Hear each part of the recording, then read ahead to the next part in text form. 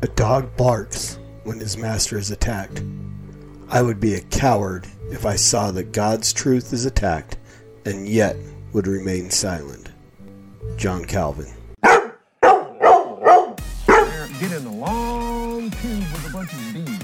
Really believe that human beings are demons. No, I do not. And don't you ever say I did. This is my Bible. I am what it says I am.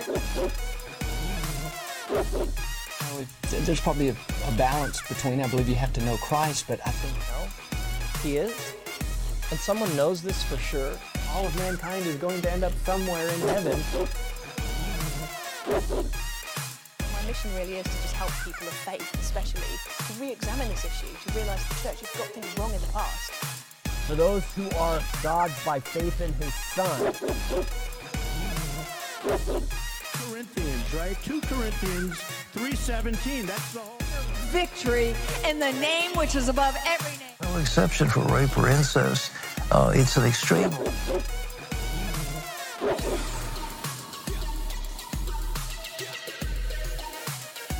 Right now, bones, ligaments, tendons, in Jesus' name. Get out here right now.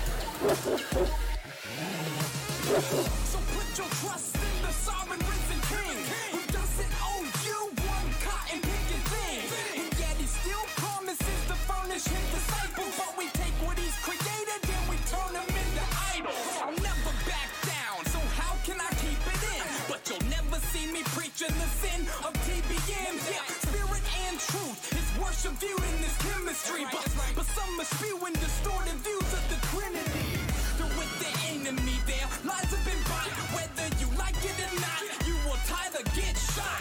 No reverence from these reverends, only pathetic benevolence who claims to heal without a shred of medical evidence. They in the public side, lukewarmer than kitchens. On live television saying Mormons are Christians. I'm not throwing stones, I'm simply shouting the truth. So if you never knew, now you're without an excuse. If you still wanna play with them cards, then let's run them. Cause even Satan speaks through others like Jeff Dunham. So who are you with? Denies a gray area. Don't make another preacher lie when they bury ya. If you're going to heaven and you know you ain't got no sin in your life, it's a good time to die. Hey, what's going on, everybody? Welcome back to The Master's Dog, episode 96. I'm your host, Norm, The Master's Dog Dunham, a.k.a. The Evangelical Norm. So The Master's Dog is a podcast that I do dealing with false teachers, false teachings, false doctrines, false churches, whatever is false out there that comes up against God's word, against God's truth. As God's truth is attacked, I bark. I would be a coward if I remained silent, listening to people attack the truth that God has revealed to us through his word. And so we do this, and it started out with, just kind of completely lost my train of thought there for a second. I started it out dealing with the LDS podcast, the Mormon podcast. At the time it was called, at one point it was called Three Mormons. Then, when Russell Nelson got the revelation that they shouldn't be called Mormons anymore, they changed it to Saints Unscripted, and they started a segment of the podcast called Faith and Beliefs, which David Snell, one of the creators, I guess you would call him, on their podcast, created the only scripted portion of the Saints Unscripted. And he started going through the articles of faith. They started with the 11th, then they went through the other 12 articles of faith. And my desire was, I want to respond to those, because you don't really get a lot of articles of faith out of the Mormon people. It's not their go-to thing. So to get that and to be able to respond to those things and show how they didn't line up with biblical Christianity was my goal. So I was thinking it would be like 13 episodes, something like that. Well, they continued on with more episodes of Faith and Belief. And I said, I will respond as long as they do this segment of the podcast, I'll respond to it. So at the time it was called Faith and Beliefs Refuted. And then down the road, when I decided I really wanted to start dealing, I think it was something popped up with Paula White or someone else, just something ridiculous. And I'm like, I got to deal with this.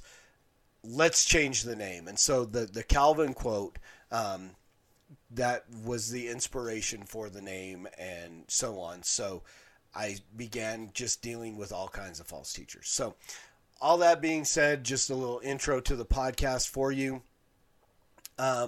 This week we are back with our friends from Saints Unscripted. We are back with David.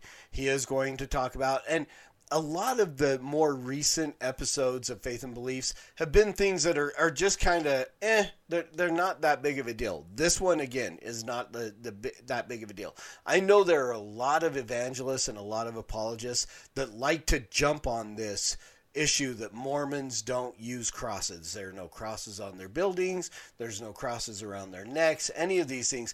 And there is a group of a school of apologetics or a school of evangelism that likes to use that to show this is why you're not Christians. Well, wearing a cross does not make me a Christian. Having a cross on our building does not make us Christian. It's a symbol that we use. Yes, granted, I understand the importance of the cross, that my only boasting would be in the cross, so that I do not boast in my own strength or works or any of those things, paraphrasing the scripture there a little bit. But this is not something that we would use. This is not an argument I would ever use against an LDS person or in a conversation with an LDS person to try to convince them that Mormonism is not Christian. It's just not. It's a pretty weak argument. So the fact that David is actually today going to talk about why Mormons don't use crosses, it just makes me feel like more and more like they're running out of material for this segment of the podcast, and they won't be doing it for much longer. I'll continue to do the Master's Dog, and I will find other things to respond to and so on. But I really think that Faith and Beliefs is going to go away because they're just running out of material and things to talk about. But since David took the time to make a video this week and talk about why Mormons don't use crosses, we will take the time to listen to him and respond the way we do every week. So here is David Snell from Saints Unscripted with why Mormons don't use crosses. Hey guys, so if you visit a Latter-day Saint church building one of these days, you might notice that while Christ is at the center of our worship services, we don't have any crosses. Stop. If you go visit an LDS church one of these days, go ahead. I mean, I won't tell you not to. It's pointless. It's an exercise in futility. You will not find that Christ is the center of their worship. Jesus gets mentioned at the end of every talk, at the end of every prayer. We say these things in the name of Jesus Christ, amen. If that is him being the center of their worship service, now granted, I haven't been in a Mormon church in a lot of years. I left Mormonism a long time ago, but my experience growing up is going to be much of what I respond to this with. Jesus was not the center of our worship services. I mean, even in the sacrament that they do, the bread and the water, Jesus isn't really that much the center of that. I mean, they say their prayers. O God, the eternal Father, we ask thee in the name of thy Son, Jesus Christ, to bless and sanctify this bread to the souls of all those who partake of it, that they may do it in remembrance of the body of thy Son. And they may witness unto thee, O God, the eternal Father, that they do always remember him, that they have his spirit to be with them, and blah, blah, blah, blah, blah, blah, blah. And if you don't do it right, you have to do it again. It's a very formulaic. Same thing with the water. He's mentioned a few times, but there's no, I mean, they don't, when we do communion, we talk about the night that Jesus was betrayed and he took bread. We talk about Jesus. We don't just talk about the bread and the water and just ask to bless and sanctify it. Right? The prayers of Mormons in their sacrament meeting are more about them than they are about Jesus. The talks are more about them than they are about Jesus. The testimonies are more about them than they are about Jesus. I want to bear my testimony. I know the church is true. I know that Joseph Smith was a prophet. I know that Ezra Taft Benson was the last prophet when I was a member of the church. And so we would be the one. And it's that trance-like thing. I mean, you immediately go. I couldn't even try to say Gordon B. Hinckley because he wasn't a prophet when I was, every time I bore my testimony, it was Ezra Taft Benson. So no, That's not true. Jesus is not the center of their worship. Anywhere. And the cross as a symbol of Christ and his atonement is quite popular among other Christian faiths. So why don't we use it? Let's talk about it.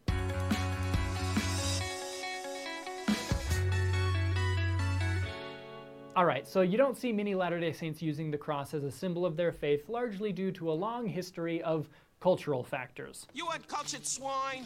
There's absolutely nothing wrong with using the cross as a symbol of your faith in Christ. There's no doctrine in our faith saying that crosses are bad. You won't get kicked out of our church for having a cross. Guess what? I have a cross in my office. And just like other Christian... Let me just point out that's not a cross, that's a crucifix. And there is a difference. There is a difference. I mean, it may be minor, but there's a difference between a cross and a crucifix.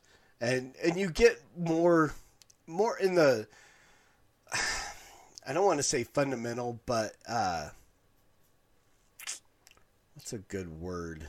Not eccentric, not in some outspoken Pentecostal, I don't even know if I would call them experiential groups.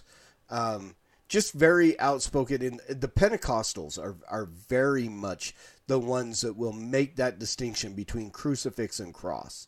And the difference being Christ is still on a crucifix. And they want to make that extreme. Now, I recognize there is a definite difference between Catholics, Roman Catholics, and evangelical or Orthodox Christians. I do believe that Roman Catholicism is heterodox.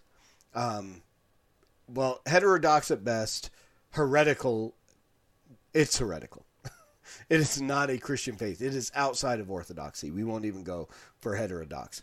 But whether or not Christ is on the cross is not the determining factor of that heterodox or that unorthodox practice of Roman Catholicism. It's the Marian worship. It's the salvation by works. It's all the different things that, the Pope being ex cathedra or all the traditions and stuff like that. So again, but it is a distinction.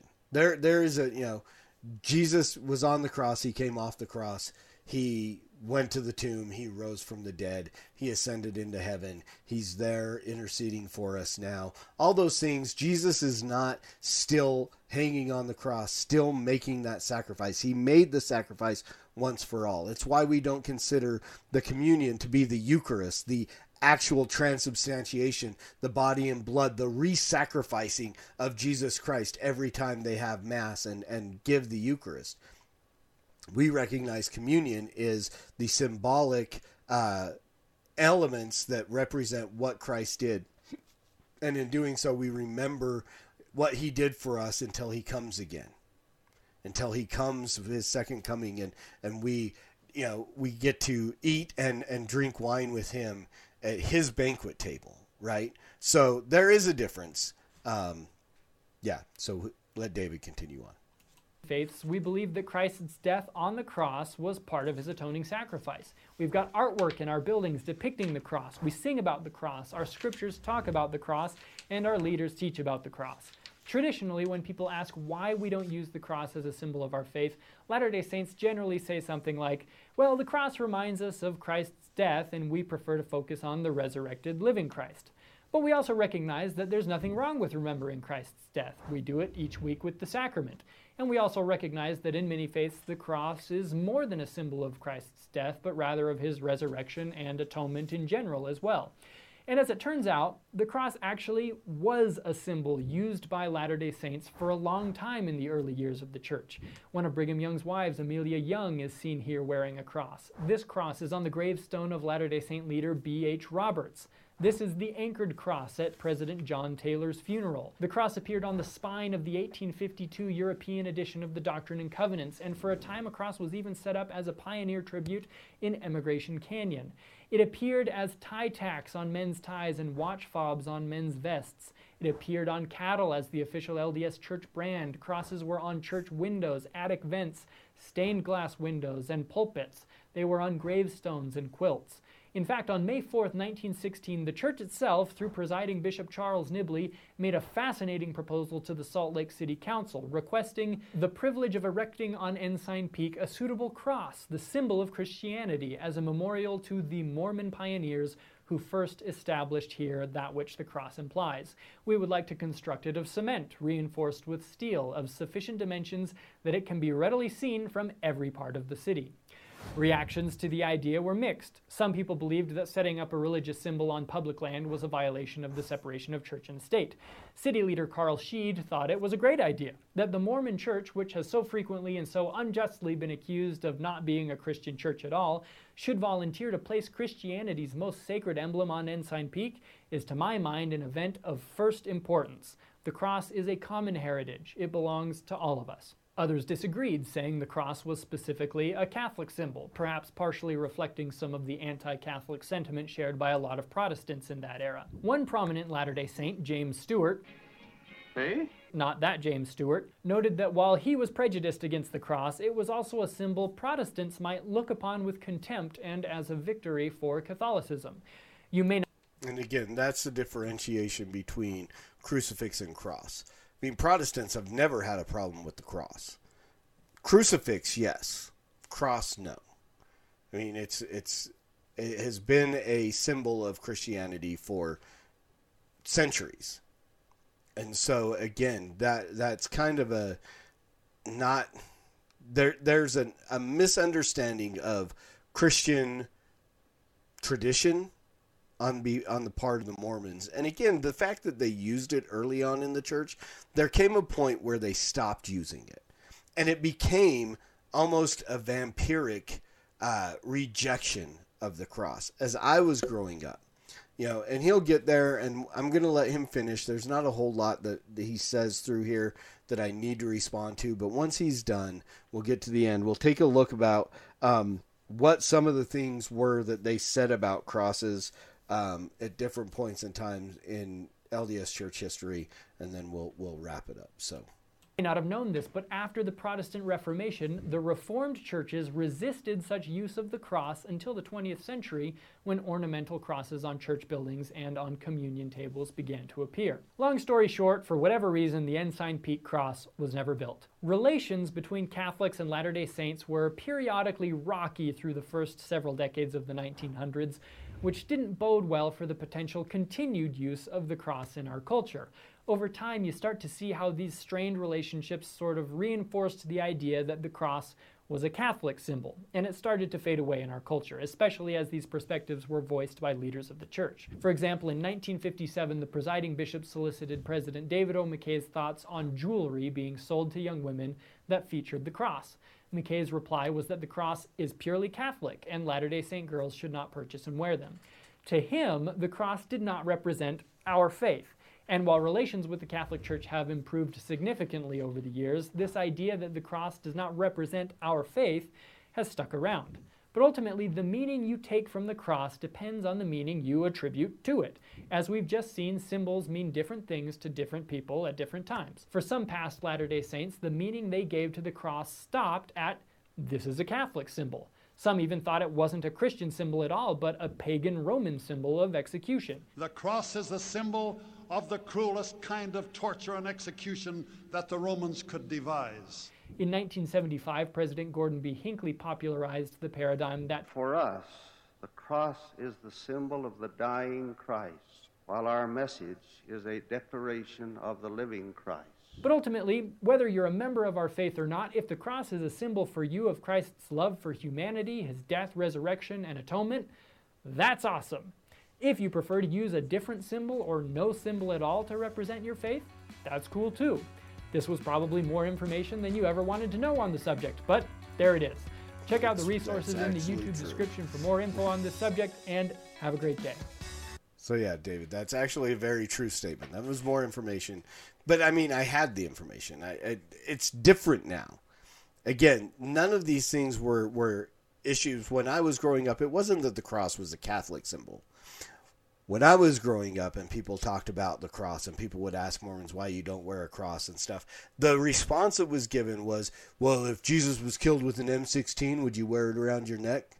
Or if somebody you loved was killed with an M16, would you wear, or the electric chair? And it's like, well, first, if Jesus was killed in an electric chair or an M16, he would not be the Messiah, because it is specifically prophesied of how he would die. His feet and his hands would be pierced. His side would be pierced. He would be hung on a tree. All these things that were prophesied about his death. So that's kind of a moot point, but it's also a wrong attitude. And so they're like, it's just an execution symbol, and this is how Jesus and that was what it was. There was literally a vampire-like hatred of the cross when I was growing up and I was LDS. So, through the 80s and early 90s, this was the attitude of the cross. It was the execution, and we would never wear this if someone I loved was killed with this and blah, blah, blah. I mean, at the time, I actually had jewelry that had, like, Uzis and stuff like that. I mean, it was the gangster rap thing, and they sold a lot of that stuff in the military bases where I was, and I thought it was cool, and I wore it. So, there's a couple of things. I was trying to find it, and I thought I knew where it was in here. I'm looking at McConkey's Mormon Doctrine. I thought there was something in here where they talked about why crosses weren't used. But I can't, it's not here, and I can't remember where it was. But there was essentially something to say that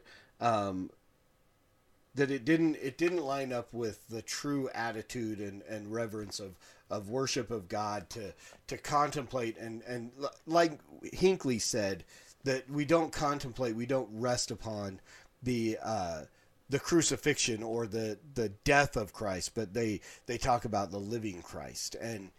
But the issue is the LDS Christ never existed, right? He's a false Christ. He's a counterfeit to the true Christ. And we are called to, every time we gather as believers in Christ, we are called to remember his death until he comes again. We are told scripturally that we should we should partake of the elements of communion whenever we gather, so that we can remember his death. That is why we take communion. That's why Mormons should be taking sacrament, to remember his death, the sacrifice that was made on our behalf. That if we repent and we put our trust in him, that he is faithful to forgive us of our sin. And so that is why we remember, and we I don't know that I would say we dwell upon, but we remember what it was that Jesus did for us. And yes, we remember the resurrection, which is the sign that the sacrifice was accepted and he truly was God. He laid down his life and he took it up again, proving that he was who he claimed that he was, and assuring us that the sacrifice that he made was sufficient. Again, I wear a cross. I wear an empty cross, because this is the altar upon which the sacrifice for my sin was made. Now you could, why would you wear an altar around your neck? Because it causes me to remember. I mean, I've heard people say things like, well, Jesus said, take up your cross and follow me. Wearing it around your neck is not what he meant. Let's just establish that. But again, we have this, and if you look at what the requirement by the law for the sacrifice for sin was, that the four horns, the priest had to anoint the four horns of the altar when the sheep was laid upon the altar. The four horns, the four corners, had to be anointed with the sheep's blood, and it had to be done by a high priest. Well, who is our high priest? Christ is our high priest. He's a priest after the order of Melchizedek forever, right? He's our high priest. How did Christ anoint the four corners of that? Well, there was help given through the Roman soldiers. His feet were pierced, his wrists were pierced. So we have these corners of the altar. But what about the top? How did that get anointed with the blood of the sacrifice? Crown of thorns. So what the Romans thought they were doing in mocking Christ and pushing those thorns down upon his head was actually fulfilling a requirement of the law, causing him to bleed and anoint that fourth horn. It says that the blood had to be poured out at the side of the altar. The Roman soldier piercing his side and his blood pouring out. All the things that were required of a sin sacrifice were accomplished on the cross. This is literally became the altar upon which the sacrifice for my sins was made. So that's why I wear a cross. I mean, again, you can, all kinds of things people say about it. It's a silent witness. It's this, it's that. It is the only place, the only thing in which I can boast is in the cross of Christ. And that is where my salvation comes from. And it's not of any of my own works and not of any of my own doing. It's all through what Christ did for me. And I can boast in that. I can say, this was done for me. And if you will repent and believe, that will be made effectual for you as well. And that is why we use that at all times when we preach the gospel. We preach the gospel at all times, and we use words because they're necessary. Until next week, Soli Deo Gloria.